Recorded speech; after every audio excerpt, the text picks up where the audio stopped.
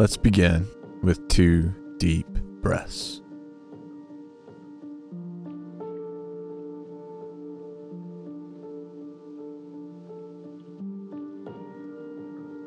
Our scripture for today comes from 1 Peter chapter 2, verses 23 to 25. When he was abused, he did not return abuse. When he suffered, he did not threaten, but he entrusted himself to the one who judges justly. He himself bore our sins in his body on the cross, so that free from sins, we might live for righteousness. By his wounds, you have been healed. For you were going astray like sheep, but now you have returned to the shepherd and guardian of your souls. Imagine Jesus saying,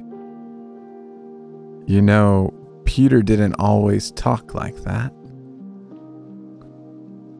In fact, there was one time that Peter spoke harshly to me and tried to change my teaching when I spoke about suffering.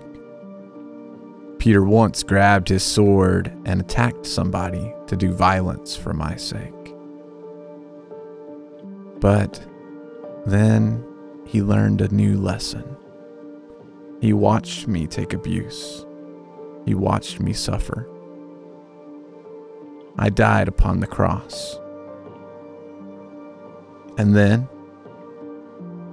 I rose. He touched the scars on my hands.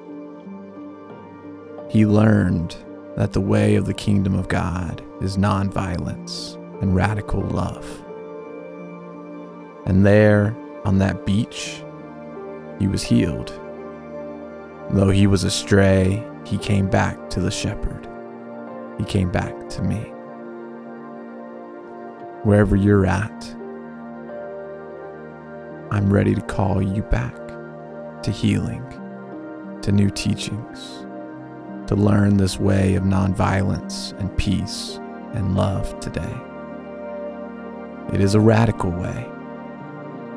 It can be painful, but I am your shepherd, and I will walk with you.